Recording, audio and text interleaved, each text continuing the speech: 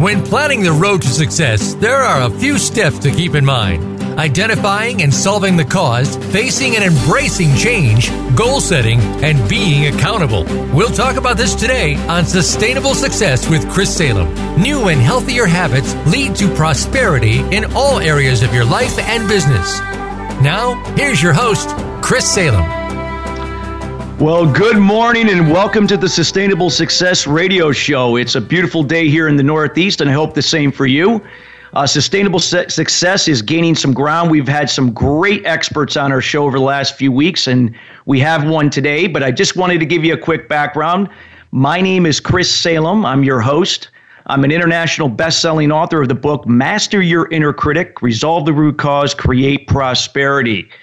This book gave me the idea to spawn the idea of the radio show, Sustainable Success, and had the privilege of aligning this show and content with Jeff Spinard and the crew at Voice America, and here we are today.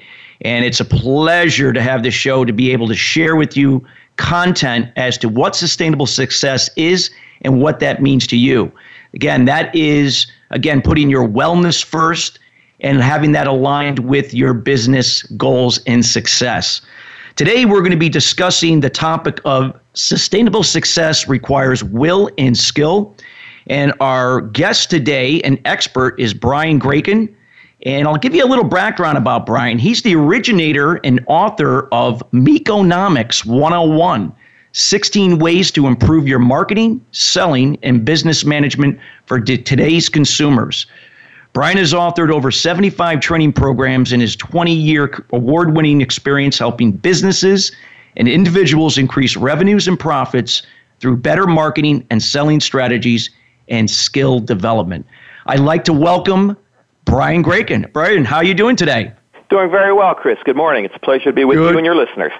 Great. A pleasure to have you here. And we've had some conversation about Meconomics, and I'm sure a lot of people would like to find out more of what that means and how that applies to sustainable success. But before we get into that a little later, we're talking about the main topic here of sustainable success requires will and skill and how true that is. Can you tell us your feedback and insight as to what will has to do when it comes to sustainable success? Will is the source of motivation. You know, you can have a ton of skill, and if you don't have the motivation to apply it properly, you're not going to be successful. It's kind of like an athlete who has tremendous abilities but doesn't practice and doesn't exercise and doesn't study the game plan. It won't help him succeed. And so you need that combination, the motivation, and behind that, the confidence in your skills to actually go and then apply your skills in the business case for the good of your customer. Yeah, I agree so much. And I think that there has to be preparation when it comes to will. I mean, it's a lot of times people feel that if they are, if they do have the will on some level, that things will just come. But there has to be determination. They have to understand that it's a process. Can you provide some insight as to that? Yeah, I enjoy watching some of the reality TV shows that are the dance competitions and the singing competitions and so forth. And, everybody who's on those when they're interviewed says, I really want to win this competition. Boy, what I could do with $1 million. But it becomes obvious that some people have skills or have practiced more than other people in backing up their motivation, what they want. And that's the combination of will and skill and the hard work that goes into being ready for the moment when it arrives. Great. Well, when it comes to sustainable success, we know that wellness plays an important role in this process. And I think a lot of times when people hear the term wellness, they just automatically assume that must be the way they look, how they feel in terms of the physical side of wellness. But we all know that there's 8 pillars of wellness. So I'd like to talk to you a little bit about the wellness side and how this plays a part with the will. Sure. And, like you mentioned, we tend to think of wellness as the health side of things. We might call that the physical pillar. And maybe to some degree there's emotional health as well, and there's an emotional pillar of wellness. But beyond that, there are many other pillars that apply. Balance in your life. Work-life balance is a common phrase. Do people really achieve that? And even balance within their work career. the things they do as an individual, the things they do as a member of team, their leadership roles, their follower roles, balancing all of those. There's social balance that we need to achieve as you interact with other people, and certainly business is people to people. Whether we call it business to consumer, business to business, whatever labels we put on it, it's always people to people, meeting the needs of people. I once talked with a leader of a business who, talked about earnings, and there's nothing that happens unless it happens through or for people. That's how you achieve earnings. Earnings don't achieve themselves. You have to have that social interaction, as well as other pillars. So they all apply in an individual basis, but they apply in business as well, whether you're an individual in business or you're a member of a team in business. You have to have team wellness as well. No, that's absolutely true. I mean, when I did the first show on the 8 pillars of wellness, all these pillars, the 8 pillars, especially 4, have to be congruently working together and be in alignment, because if one is off, it affects the other. And that could be social wellness, that can be emotional wellness, spiritual wellness, physical wellness. And then there's the others that are not, they're kind of on the back end of it, that being financial wellness, intellectual wellness, occupational wellness, and environmental wellness. But it's so true, not only from an individual level, but also from a team level, that if everybody were operating with a proper balance of wellness within themselves and coming together, that could have tremendous positive results on their business unit or the business itself overall. And it's so important that wellness play an important role when it comes to will. And that is so true. Anything else to add to that? Well, just that, will, the motivational factor is kind of a culmination of wellness, I think. Having a couple of the pillars and trying to apply them may not prepare you that when you have the motivation, you try to apply the skills and achieve your business goals. Gotcha. Well, as we know that, we have to have will to have sustainable success, but without skill, it can't be sustainable, right? So when it comes to skill, Brian, let us know what your insight is on the skill side of sustainable success. Well, one of my favorite sayings is that the word dollar starts with the word do. In business, success isn't only about what you know, it's about what you do. And skills are really the application of your knowledge, your expertise, your experience, your interest in the customers. You need to focus on what you do. Knowledge turned into skill can then become performance. And how does it go from skill to performance? That's the motivation. That's the will when it's applied. And let me give you a few examples of the difference between knowledge and skill development. Let's say, Chris, that you were interested in learning how to parachute jump out of an airplane. And I was an expert parachute jumper. And I took you into a room, and there was a big table, and I told you everything you needed to know about how to pack a parachute. I even showed you how to do it, how I do it. And then I said, good luck, and are you now ready and confident that you can jump out of an airplane with a parachute that you packed yourself and survive?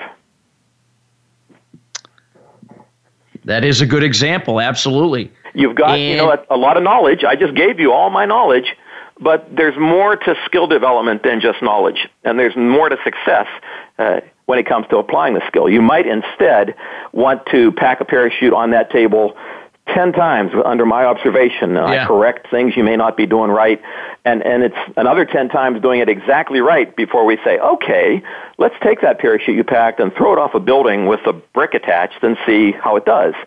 And then maybe we do some more and we buddy jump and you jump off of a tire because, you have to learn how to land. And there's other skills involved. And after some extended procedure, maybe then you have the skills and you have the motivation. You've always had the motivation. Now you have the skill to actually jump out of an airplane with a parachute and survive it. Or maybe, I like magic. And so maybe you want to be able to do that trick where a magician puts himself inside a box with explosives and they set off the explosives and the magician somehow survives the event.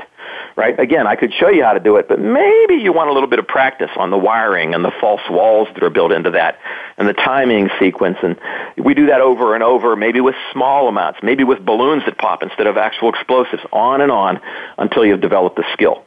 That's the skill development I'm talking about that goes well beyond me as an expert telling you how to do it, which unfortunately is how a lot of skill development is attempted in business. People are told what to do. They aren't really given a chance to practice, rehearse, coaching, feedback, and good success criteria that then give them confidence they can do it right. Now, will and skill combined can lead to performance and business success. Yeah, that is so true. I mean, there's a lot of things in just generally in life or in business where, we're always told, how, when, and why to do things, but we're not shown by example, or we're not held accountable for our skill. And a lot of times we're not instructed to really follow our strengths rather than our weaknesses. We're kind of told that you need to improve upon your weaknesses. So those are all very important, and those are great inputs. So what would you say, Brian, when it comes to, accountability with skill? I mean, because again, you have to apply that knowledge. You can't just, the knowledge itself can't be sustainable. It has to be applied. And the way to apply it is obviously you have to be empowered. You have to be inspired to do it and have it play into your strengths rather than your weaknesses. That's where teamwork comes in, because the strengths offset others' weaknesses and other people's strengths offset your weaknesses. So what would be your input on that when it comes to the will and skills side of sustainable success? Well, we all want to have complementary skills on a business team in particular. I've used sports metaphors. A basketball team has short guys and tall guys, and they have different roles and different strengths. It's a particularly interesting area to me when you say, people focus on their weaknesses and try to fix them. That leads to the concept of training or skill development as punishment, which is one of the reasons in business it often fails. Rather than what are your strengths, let's put you in a position to take advantage of your strengths. Let's go to the gym, let's go to the training class and work on your strengths and make them even stronger. And now as a business leader, if I combine your strengths with somebody else's strengths so that the team has everything it needs, then we're going to have business success. Absolutely. How true that is. So I'd like to, as we expand on this, for business sustainability, it requires customer focus.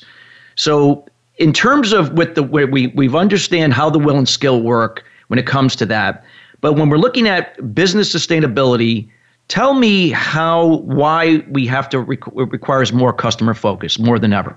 Well, customers have the money. So unless they're motivated to spend it on your business and your offering, nothing's good is going to happen for your business.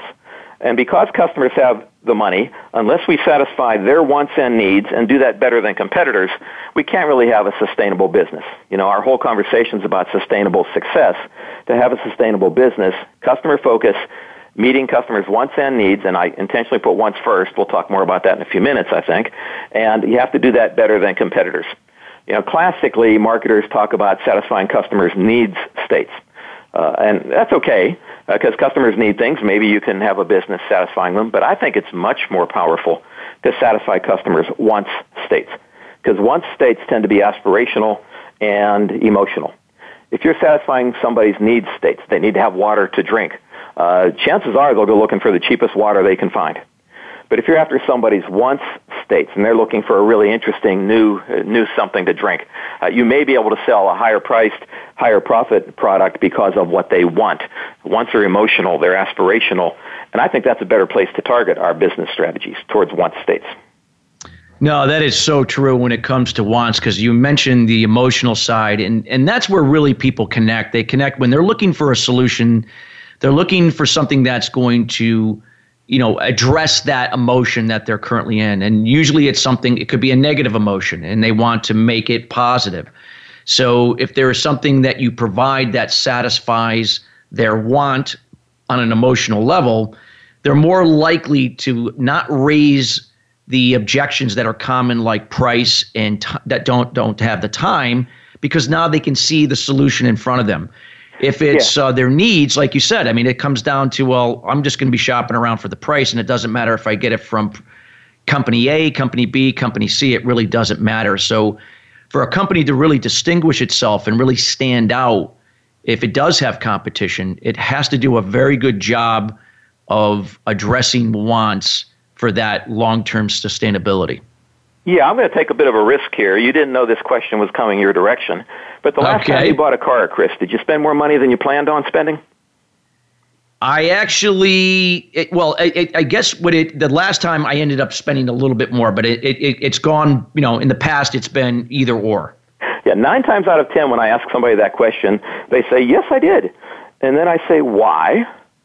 And they say, well, I found something I really wanted, and so I went out and I found the extra money. That's just it. I really wanted this truck I had. I really wanted that moonroof. I really wanted the speaker or the video system.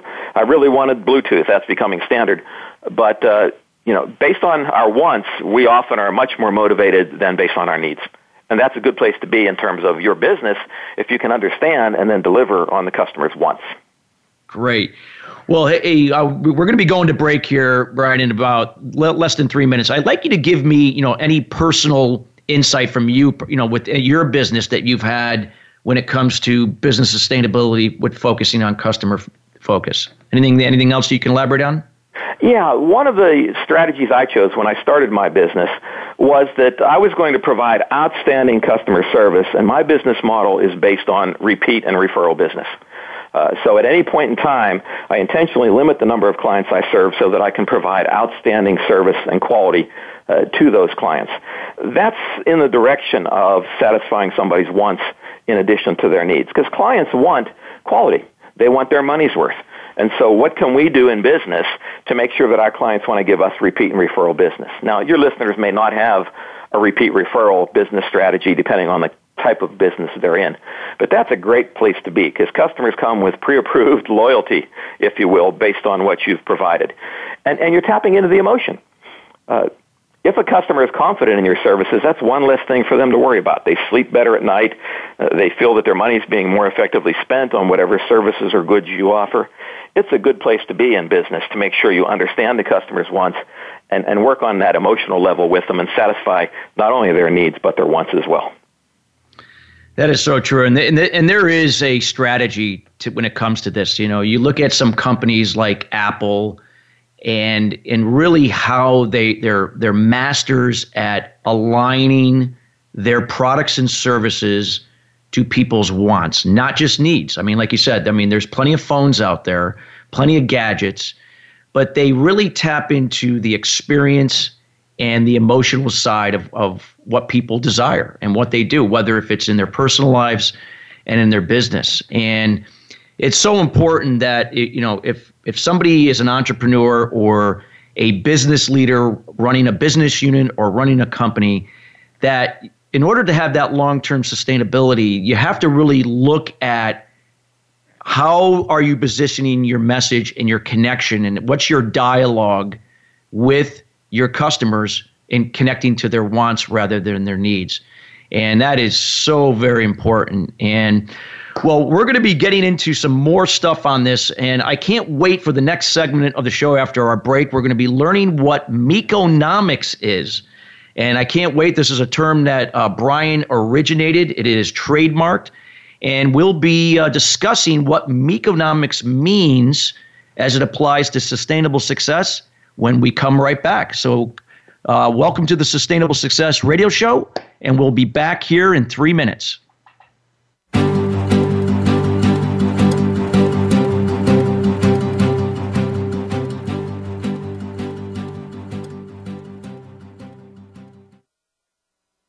This is the Voice America Influencers Channel. Be inspired. What is balance? It's being true to your purpose and not being distracted by shiny objects, surrounding yourself with family and loved ones, nurturing your spirituality, maintaining healthy balance of emotional and physical wellness, and being present in the moment. Chris Salem creates awareness about unblocking mindset barriers for sales professionals, business leaders, entrepreneurs, and all types of people to have sustainable success at the next level. The solution evolves out of the problem or challenge. The issue is that many people and businesses manage the effect but do not address the root cause. You now have an opportunity to live your life and operate your business in the solution rather than the effect of your challenges. Schedule a time to chat about your goals and the person you desire to be by going to ChristopherSalem.com. We have group consulting calls, one-on-one, and other programs to assist you. It will be the best thing you do for yourself to see how sustainable success is possible for you in your life and business. Join us at the next level. Visit ChristopherSalem.com. Become a member of VoiceAmerica.com. It's easy, and best of all, it's free. Start out by going to our homepage or any of our channels and click register at the top. Once you've created an account and signed in, you can create your own custom library, opt into our newsletter, search by show, host, guest, or topic of interest, or browse millions of hours of content across all of our Voice America radio channels. Membership gets you more. Visit voiceamerica.com today to get started and tailor the listening experience to your taste. Find out what's happening on the Voice America Talk Radio Network. Find out about new shows, featured guests, and what's up this week. Find us on Facebook by searching keyword Voice America.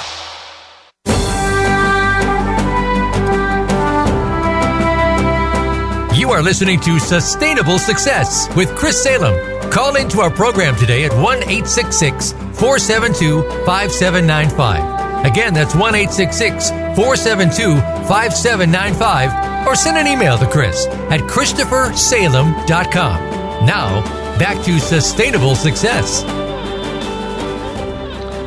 Welcome back to Sustainable Success Radio Show. Again, my name is Chris Salem, your host. Again, we have Brian Gracon, the originator of the term Meconomics, on the call today with us.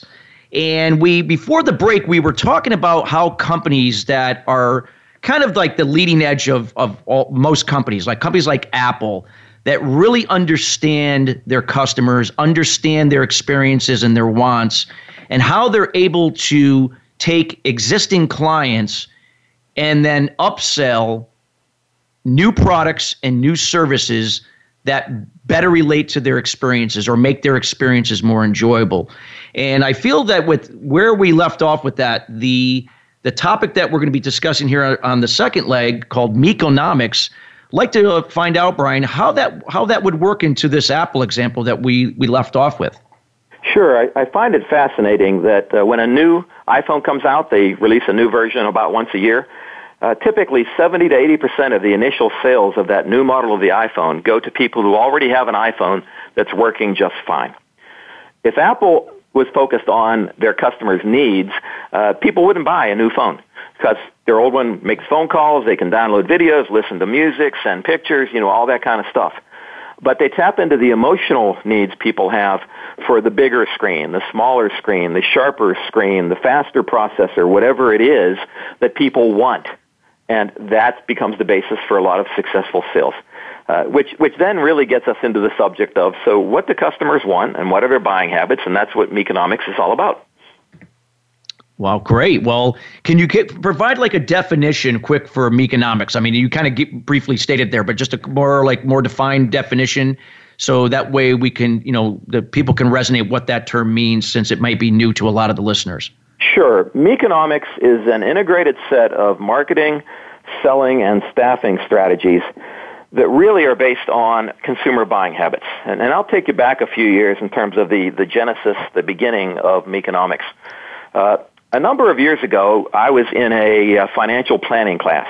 I was thinking of starting my own business, and there were people in the class there with various financial needs.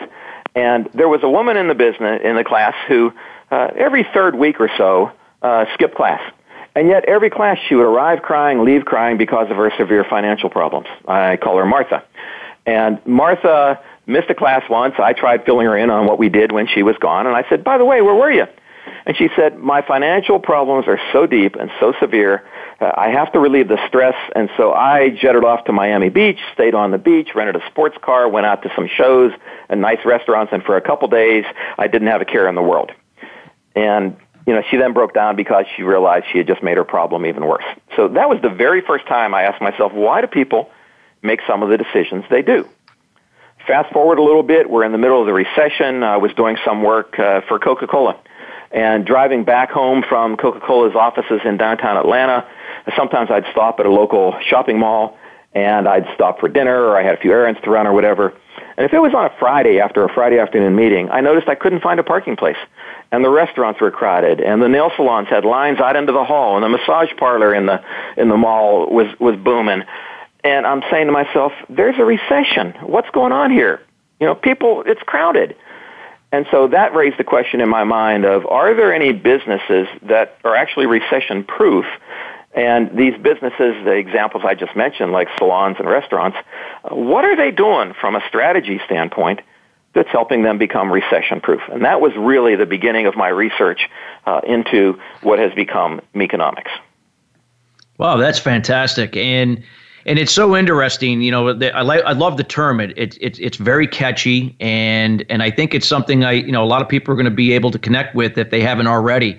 And so, if you can expand upon, you gave some examples. Now, you talk about the three lenses when it comes to Meconomics. Can you expand upon what the three lenses are? Yeah, and maybe I can best do that with some examples that lead to those three lenses. You know, I mentioned a few types of businesses, nail salons, restaurants, but on that list of recession-proof companies were also companies like tattoo parlors and luxury car manufacturers, Starbucks, cosmetics manufacturers. And so now, given that, let me give you a few current examples. These are all from the last couple months of people's marketing and advertising slogans, and that'll lead us to the three lenses, because I think there's three themes that these recession-proof companies were and other companies are using. The Lexus company, for its IS model, is currently saying the outspoken new Lexus IS. I didn't know that cars could be outspoken, but maybe drivers are outspoken. This is a bold statement, right? Blue Apron, which sends you food, says inside everyone is an incredible cook. H&R Block recently said, get your taxes won, W-O-N. Apparently taxes are a competition between you and the government. And Pantene hair products now says strong is beautiful. One of the themes running consistently through those examples and many others is the concept of self-image. So that's the first lens in the Meconomics model. A company that helps you create or appeals or reinforces your self-image, apparently that's a strong advertising campaign. And you will also see that running through my examples are automobile companies who spend tens of millions of dollars on market research to figure out what people want and how to leverage that in their marketing. So you'll see that come up. But that's the first lens, self-image. A few examples in the second lens area. Alfa Romeo, another car vehicle, is currently saying, escape from monotony. That's what their vehicles are all about. Apparently not about transportation, but about how you feel about life and keeping from being bored. The Ross company, Ross Dress for Less retail stores, their slogan is experience the treasure hunt. You go into a Ross store, you're not sure what you're going to find, but it's going to be clothing at attractive prices, may or may not find anything you like, but they're experiencing the treasure hunt. They are promising you entertainment, an escape from monotony. The Alfa Romeo commercial is also promising you entertainment. So the second lens in Meconomics is entertainment. And a couple examples of the third lens, Fiji Water is currently saying Earth's finest water. You know, back in chemistry class, we learned that water was H2O, but apparently Fiji has Earth's finest water, and you probably deserve the best, so if you think you deserve the best, that's the one they're telling you to get. And Range Rover, another automobile, their slogan right now is luxury awaits. Nothing about horsepower, nothing about transportation, nothing about trunk size. Luxury awaits. That's the third lens in Meconomics being illustrated, which I call pampering. So I talk in terms of lenses because this is how you can look at the marketplace and look at your customers and their wants and their buying habits. But those three lenses are self-image, entertainment, and pamper. And if you can target those and provide those are strong business strategies these days, as proven by recession-proof companies and many companies since. Wow, that is great insight. And when it comes to these lenses, I mean, which lens is most powerful? In my experience, the self-image lens is the most powerful.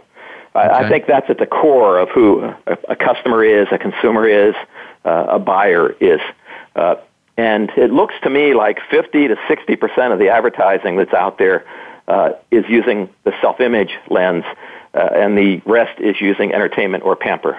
Although I must say, the people who are able to combine two or even all three of those lenses have an even stronger position than somebody that's using just one. Gotcha. Okay. And how many should, if you're a company or a brand in itself, I mean, how many should we use? Should we use one or all three or? Again, the more the merrier, but I would make sure I had a very solid understanding of the self-images of my target customers. And I would target my marketing to those self-images. And let me give you a few examples of what I mean by self-image. I'm not talking demographics. I'm not talking about the customer's age, gender, income level, geographic location. I'm talking about what I like to call emographics, the emotional composition of the customer.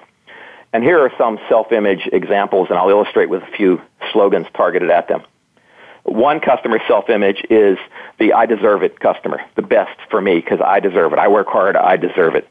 And the L'Oreal company, for example, beauty products, has as a slogan, because we're worth it, you deserve the best. Boar's Head Lunch Meats targets that same customer with compromise elsewhere. Don't compromise on your lunch meat. So they're playing to that I deserve it self-image. Another one is I'm an individual. And here at Club Tattoo, it's a tattoo parlor in Las Vegas. I love their slogan. It says, it's not just a tattoo, it's a lifestyle. And you're an individual, yes. So you got to get exactly the right tattoo for you. Or maybe a third one is, I'm a trendsetter. That's the customer's self-image. So it might be when all signs point in one direction, you can choose to go with the crowd, or you can go your own way. You're a trendsetter. And that's a car company. That's another car company. So those are examples of what I mean by self-image, and it's the concept of emographics. So if I understand or target a particular self-image, now I can really get laser-focused with my marketing as well as my offering to deliver what that self-image is looking for. Wow, yeah. So tell us about the integrated strategy. Now, if we're getting into the marketing side, and I guess you could fill us in on how that works. Sure. If you think about 3 touch points, customer touch points in the business, there's your marketing, where you hopefully generate interest and expectations on the part of the customer. There's your sales process, whatever it happens to be, and then there's the people who operate the sales process. 3 customer touch points, marketing, selling, and staffing, and that's why I talk about those 3 topics in my book, and why I think it's important to integrate. Because if your marketing created an expectation, we have a luxury shopping environment, and you'll get great personal service and advice from experts. And they come in, and your sales process doesn't really deliver that in terms of your store layout, your staffing levels, the qualifications of your staff, their interest in providing those services to the customer. Or your hiring process doesn't hire people who have those interests, then it's not going to be a good situation for the customer. If their expectations are not met, they're going back and they're shopping online. They don't need to bother of talking to you because it becomes just about the stuff. So that's why it's important, I think, to integrate with one umbrella strategy, which I call Meconomics, across those 3 customer touch points in your business. Great. And would you like to, talk a little bit about, when we got the marketing, the selling, the staffing, would you want to elaborate any further with any examples that could provide the listeners even more greater insight?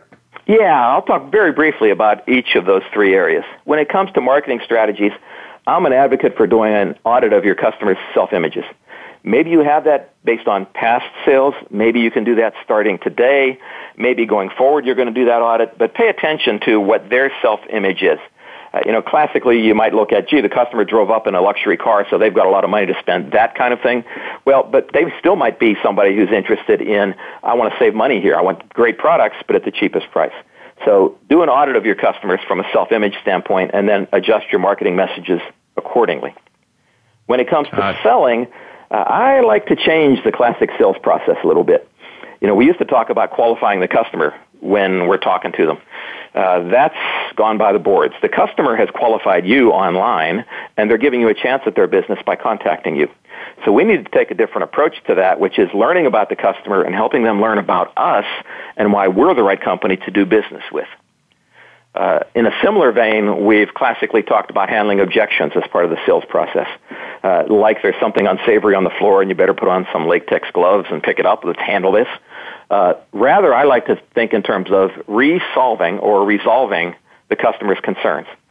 If they're not buying yet, there may be something that we didn't do or we missed or we haven't touched on.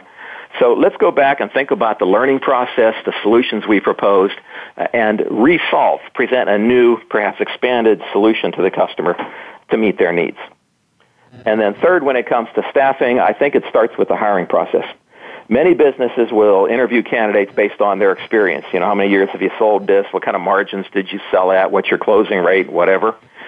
but probably don't ask questions like, tell me about a time when a customer really complimented your service. What did you do that made the customer feel special and give you that compliment? Or we're going to target customers who want to be pampered. How do you feel about customers who want to be pampered? And if the person you're interviewing says, oh, I can't stand them, they're just snotty and I don't like to deal with them. Well, if your strategy is you want to go after customers that want to be pampered, you've just learned that's not a person to hire. So it's a deeper and complementary set of questions you might ask as part of your hiring process. Marketing, selling, and staffing integrated, put in place the messages, the process, and the people to help you be successful with these strategies. Wow, that is great. This is a great oversight of Meconomics here, Brian. What I was going to say, we have about less than 3 minutes to our next break, so I wanted to see if there are any companies or entrepreneurs that are desiring to bring their businesses to another level. What can they do right now based upon this information that they can start incorporating Meconomics into their strategy to increase their business? Well, first, I would suggest that people don't try to do everything at once, but focus on a couple things. When they're successful, you've now improved the profitability of your business, and you can do a few more things, and it becomes a self-funding improvement to your business. And the first couple things I think people ought to do is do that self-image audit of your customer base, starting yesterday or starting today. Look at your sales process, and particularly changes you make to your sales process in the future. Do they make the process more enjoyable for the customer? And a subset of that is at least make it simpler and more transparent for the customer. And then third, look at your staffing and in particular your hiring questions. And then related to that, does the training you provide reinforce these strategies, or is it just about product and accounting? Make sure you focus on the customer. Those three things: self-image audit, sales process changes, and staffing and training to make sure you have the capabilities. Wow, that is so true. And I think, like I said, with a lot of companies or, overall, a lot of times they probably look at doing everything all at once, and it is a process, but it's a necessary process if they're going to have that sustainability. And the thing about sustainability is recognizing that, success is a process. It's not something that you're going to get, become a master at all these different areas overnight. It takes time. And sometimes there's going to be trial and error. I mean, there's going to be times where things don't work well. But if we strive towards excellence rather than perfection, we reduce that anxiety, and we're able to take each day with smaller attainable goals to get to where we want to be. And I could see where this really plays an important role here. Brian, we have about 30 seconds to the next break. Any other feedback that you would like to provide before we go to break on Meconomics? Yeah, just to piggyback on a comment you made, striving for perfection will always give you an excuse not to act, because I'm not quite ready. I don't know how it's going to work. This may not be exactly right. You'll never know. But using the kind of strategies we've been talking about, particularly the customer focus and focus on self-images, I think can help people really have something they can act on, start seeing results, and then improve on going forward. Great. Well, we're going to be heading into the next break. You're listening to the Sustainable Success Radio Show with our special guest, Brian Gracon, and we'll be right back after the break.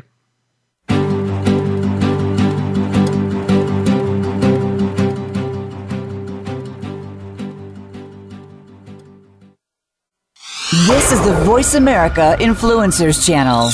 Be inspired. What is balance? It's being true to your purpose and not being distracted by shiny objects, surrounding yourself with family and loved ones, nurturing your spirituality, maintaining healthy balance of emotional and physical wellness, and being present in the moment. Chris Salem creates awareness about unblocking mindset barriers for sales professionals, business leaders, entrepreneurs, and all types of people to have sustainable success at the next level. The solution evolves out of the problem or challenge. The issue is that many people and businesses manage the effect but do not address the root cause. You now have an opportunity to live your life and operate your business in the solution rather than the effect of your challenges. Schedule a time to chat about your goals and the person you desire to be by going to ChristopherSalem.com. We have group consulting calls, one-on-one, and other programs to assist you. It will be the best thing you do for yourself to see how sustainable success is possible for you in your life and business. Join us at the next level Visit ChristopherSalem.com. Are you finding your frequency? It can be described as that space between failure and success. It's the future of digital media. It's finding your voice. It's engaging topics, content, and ideas. Jeff and Ryan discuss the digital media space and all of its aspects. It's about making the mistakes, taking the chances, summoning the intestinal fortitude to step out of your comfort zone, and discovering what you can accomplish when you decide to try, decide to learn, decide that you have something to say, and find your frequency. Live Fridays at 2 p.m. Pacific Time, 5 p.m. Eastern Time on the Voice America Variety Channel. Find out what's happening on the Voice America Talk Radio Network. Find out about new shows, featured guests, and what's up this week. Find us on Facebook by searching keyword Voice America.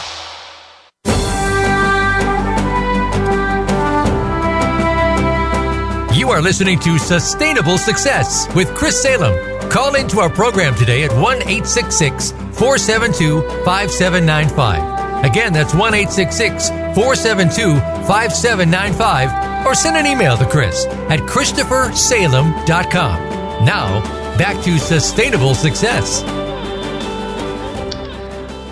Well, good morning, good morning, wherever you are here in the United States. Want to welcome you back to the Sustainable Success Radio Show with my special guest, Brian Gracon, the originator of the term Meconomics and how that applies to sustainable success. Before we get into the next leg of our discussion, I believe we have a caller. Hello. Hello. Hi, Chris. This is Asha Sethi. I'm an education consultant. Great show.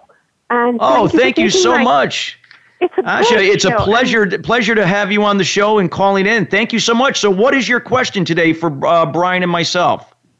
I am an education consultant with a web presence. So my question is about social media. And my question, how can these strategies help us be more effective with social media marketing?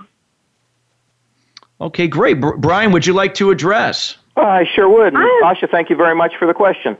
Every time I hear people... hang up and listen to Brian. Thank you. Every time I hear people talk about social media marketing, they talk about the different platforms that are available, the number of people who have accounts, how much time people spend on those platforms, et cetera, et cetera. And they always, somewhere in the conversation, say, and don't forget, content is king. Provide value to the people that you're connecting with. Content is king. And I've not heard one yet talk about what content we ought to be providing. And so I think the connection between these strategies and social media marketing is your self-image audit, your sales process, your focus on entertainment, your desire to pamper the customers, give you content strategies. They guide you in the direction of what should I be talking about, what content should I be providing based on my target self-images and how they want to be entertained and pampered. So that's the connection I see. It's a content strategy, and these will guide your content development. Yeah, I would elaborate on what Brian just said. I mean, you mentioned, Brian, that content is king. And sometimes, content is so important, but sometimes I feel that content is really the queen, and context is the king, meaning that how you apply that content rather than the content itself is really what I think it's a lot of times is the misalignment with connecting with consumers or customers is that contextual side. Would you agree? Yeah, absolutely. And, sometimes we get daily or multiple times a day messages from people that we've gotten some content from. That's overboard unless you've got the context right and they're really interested in however much contact you want to have with them. Then you're providing value, not just badgering them. So I think these things fit together nicely. Oh, that's great. And I want to thank Asha for calling in to state that question, because I think that was highly valuable in terms of what applied to when we were discussing prior to the break the concept of Meconomics. So I'm happy, Brian, you were able to address that for her and other listeners that maybe had that same question that maybe just didn't have time to contact on the phone. So I'd like to break into the next segment of our topic today, and that is strategies to fight the retail apocalypse. Can you to talk to our listeners today what that means? You can't go a day without headlines that stores are closing left and right. Just this morning I read that Sears has announced an additional 72 stores closing. That means within the last 5 years, they're close to having closed 50% of their Sears and Kmart and auto repair locations. Other names on that list of places that are closing stores are Macy's, Sports Authority, Ralph Lauren, Office Depot, Aeropostale, many different types of stores closing left and right. And that's got to give everybody pause. It's going to be as stressful, I think, going forward as the recession was in the past. And one thing they're going to have in common is a lot of stores closed during the recession, and a lot are going to close because of the retail apocalypse. That's also true of shopping malls, which are collections of retail locations. So there are estimates that, we're in the process of losing about a third of our shopping malls. And many other shopping malls are having to find strategies to survive because retail is changing. The term retail apocalypse has been applied to that. Maybe that's a dramatic overstatement, and if you really want to worry, maybe it's not a dramatic overstatement of what's happening to the world of retail. And yet, that's a great answer. And real quick, Brian, there was a slight pause before you. You might have been. I don't know if there was a disconnect just for about 10 seconds, but we couldn't hear what retail apocalypse. Could you just define that again for the audience so they can just know what that means? And then obviously you gave some great examples with the businesses and then the state of affairs for shopping malls. Sure. Retail apocalypse is a term that's being applied broadly to how many retail store locations are closing these days, driven by e-commerce, but maybe other trends as well. So if you're in the retail business serving customers that way, it's worrisome because there's a lot of change happening. Absolutely. I mean, I could see that all around me. I mean, you look at, Sears and Kmart and all these stores. I mean, it's just happening everywhere. What businesses right now in this segment are adding stores? Or not everybody's shutting everything down. I mean, brick and mortar retail does not have to die, apparently. And let me give you some examples of stores that are adding locations. Ulta Beauty is one of those. The Five Below chain of stores. Marshalls, TJ Maxx, and Home Goods, they're owned by the same parent company. They're adding stores. Dollar General, Aldi, Costco, even Petco are adding stores. And, of course, there's Starbucks. Starbucks is expected to add about 12,000 new locations in the next 5 years. So not everybody is shutting down stores. And that's my current area of interest and research. What are they doing that's allowing them to grow and add brick-and-mortar locations while everybody else is shutting them down? And I think these three Meconomics strategies apply looking forward as well as they do back to the recession and current business. Well, I absolutely. I mean, I'm sure you're going to expand upon this here shortly, but I can definitely see how those examples that you've just cited, how those companies in terms of how they take their content and message, but make it contextual to align and connect with people's experience and emotions rather than their needs. So that I'm sure that's what you're going to expand upon here, and our listeners would love to hear that. Yeah, and let me use Ulta Beauty as an example we can delve into a little deeper because it touches all the bases. Back during the recession, one of their marketing slogans was, "Why should hair be one-dimensional when you're not?" It appealed to a self-image that says, "I'm intriguing, I'm special." Fast forward to today, what are they doing in their business that's letting them grow? And by the way, it's very important that I mention that their e-commerce business is growing enormously as well at the same time as they're adding brick-and-mortar locations.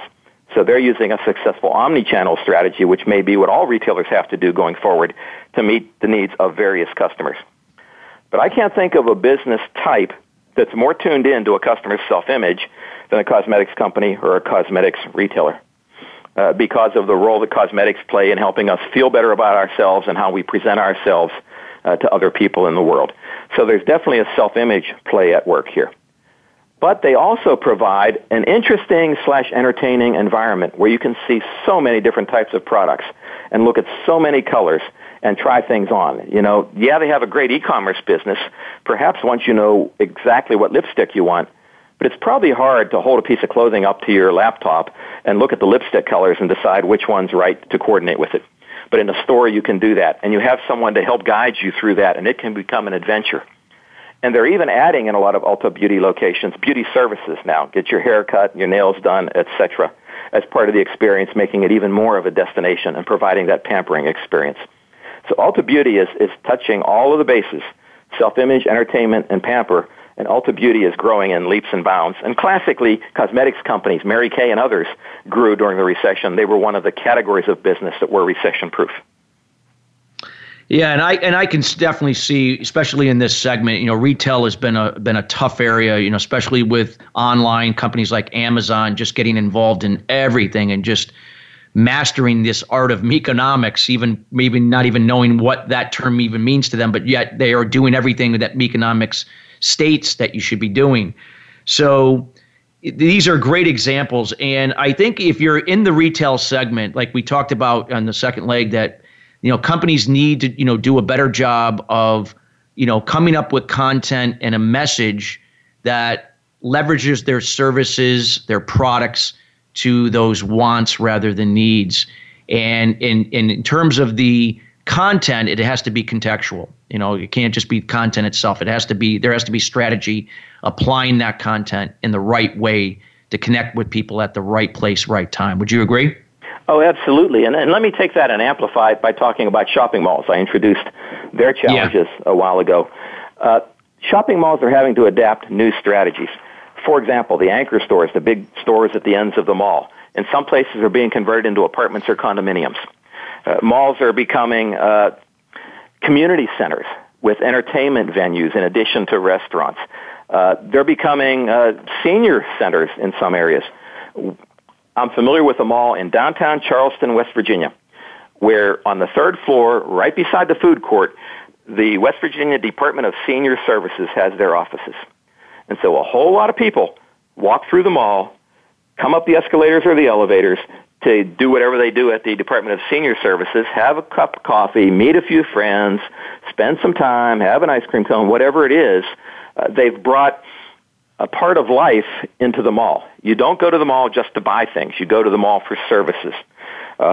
Think about malls. They have good locations. They have a road system for easy access. They have parking. They have utilities. They have that building. And so people are looking at different strategies that leverage the malls and change what they do to become lifestyle centers, really. That's a very different picture of the mall than when they started, which was, look at all these stores. You can go spend a Sunday afternoon, walk around, see what's new, shop. It's much easier to do that online now. So that's why they're having problems, but these are some of the solutions that mall operators are coming up with.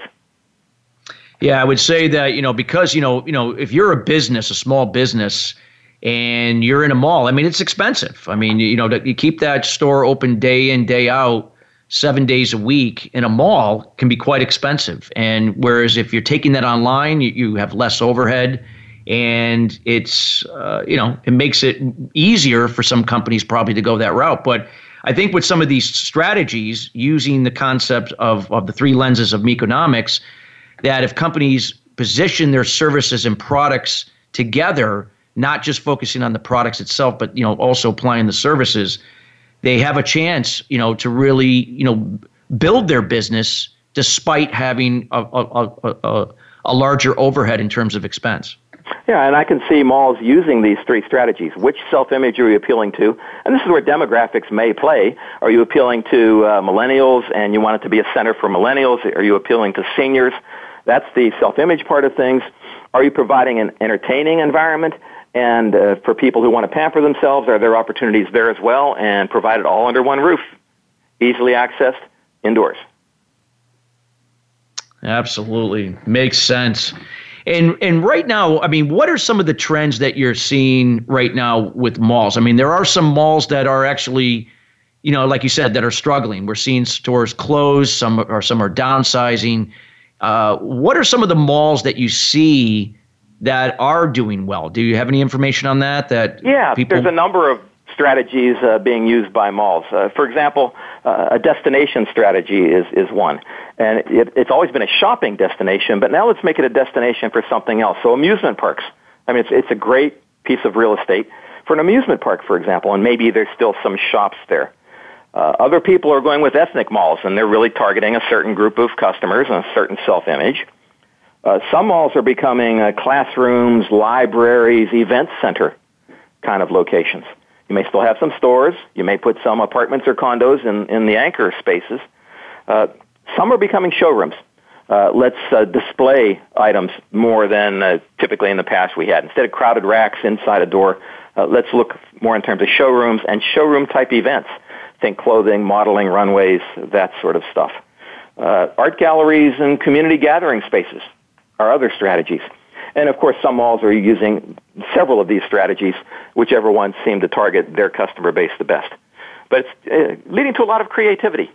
I mean, you go back a ways, the VHS and beta tapes and digital videos since, everybody said would be the death knell of the movie theater, right?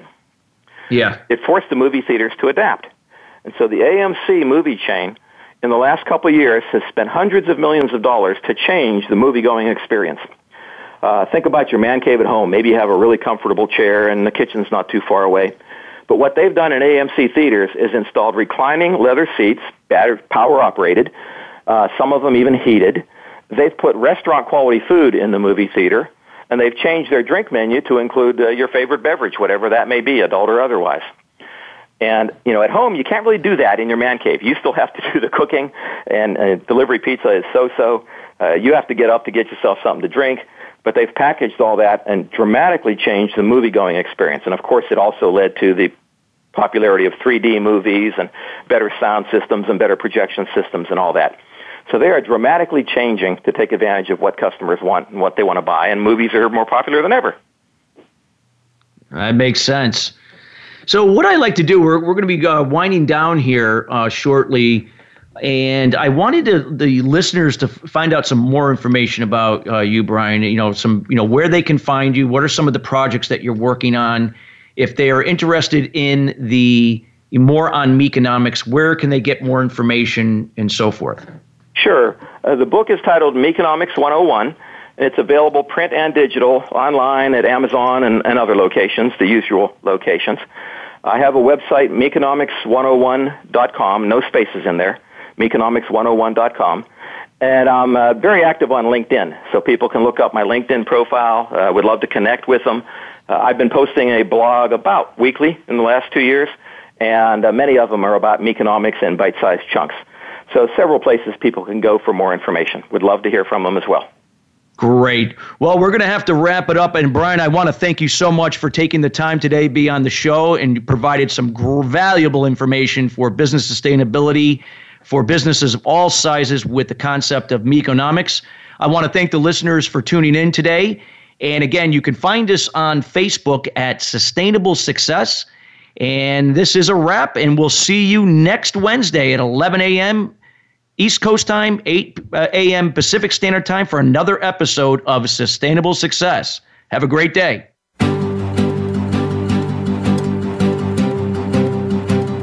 Thank you for tuning in to Sustainable Success. Be sure to join Chris Salem and his guests every Wednesday at 8 a.m. Pacific Time and 11 a.m. Eastern Time on the Voice America Influencers Channel. Have an incredible week.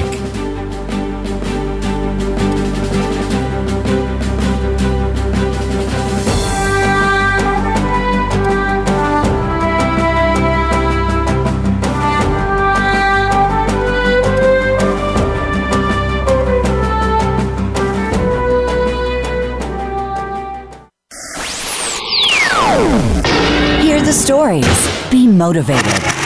Be inspired. Join us today. Voice America Influencers.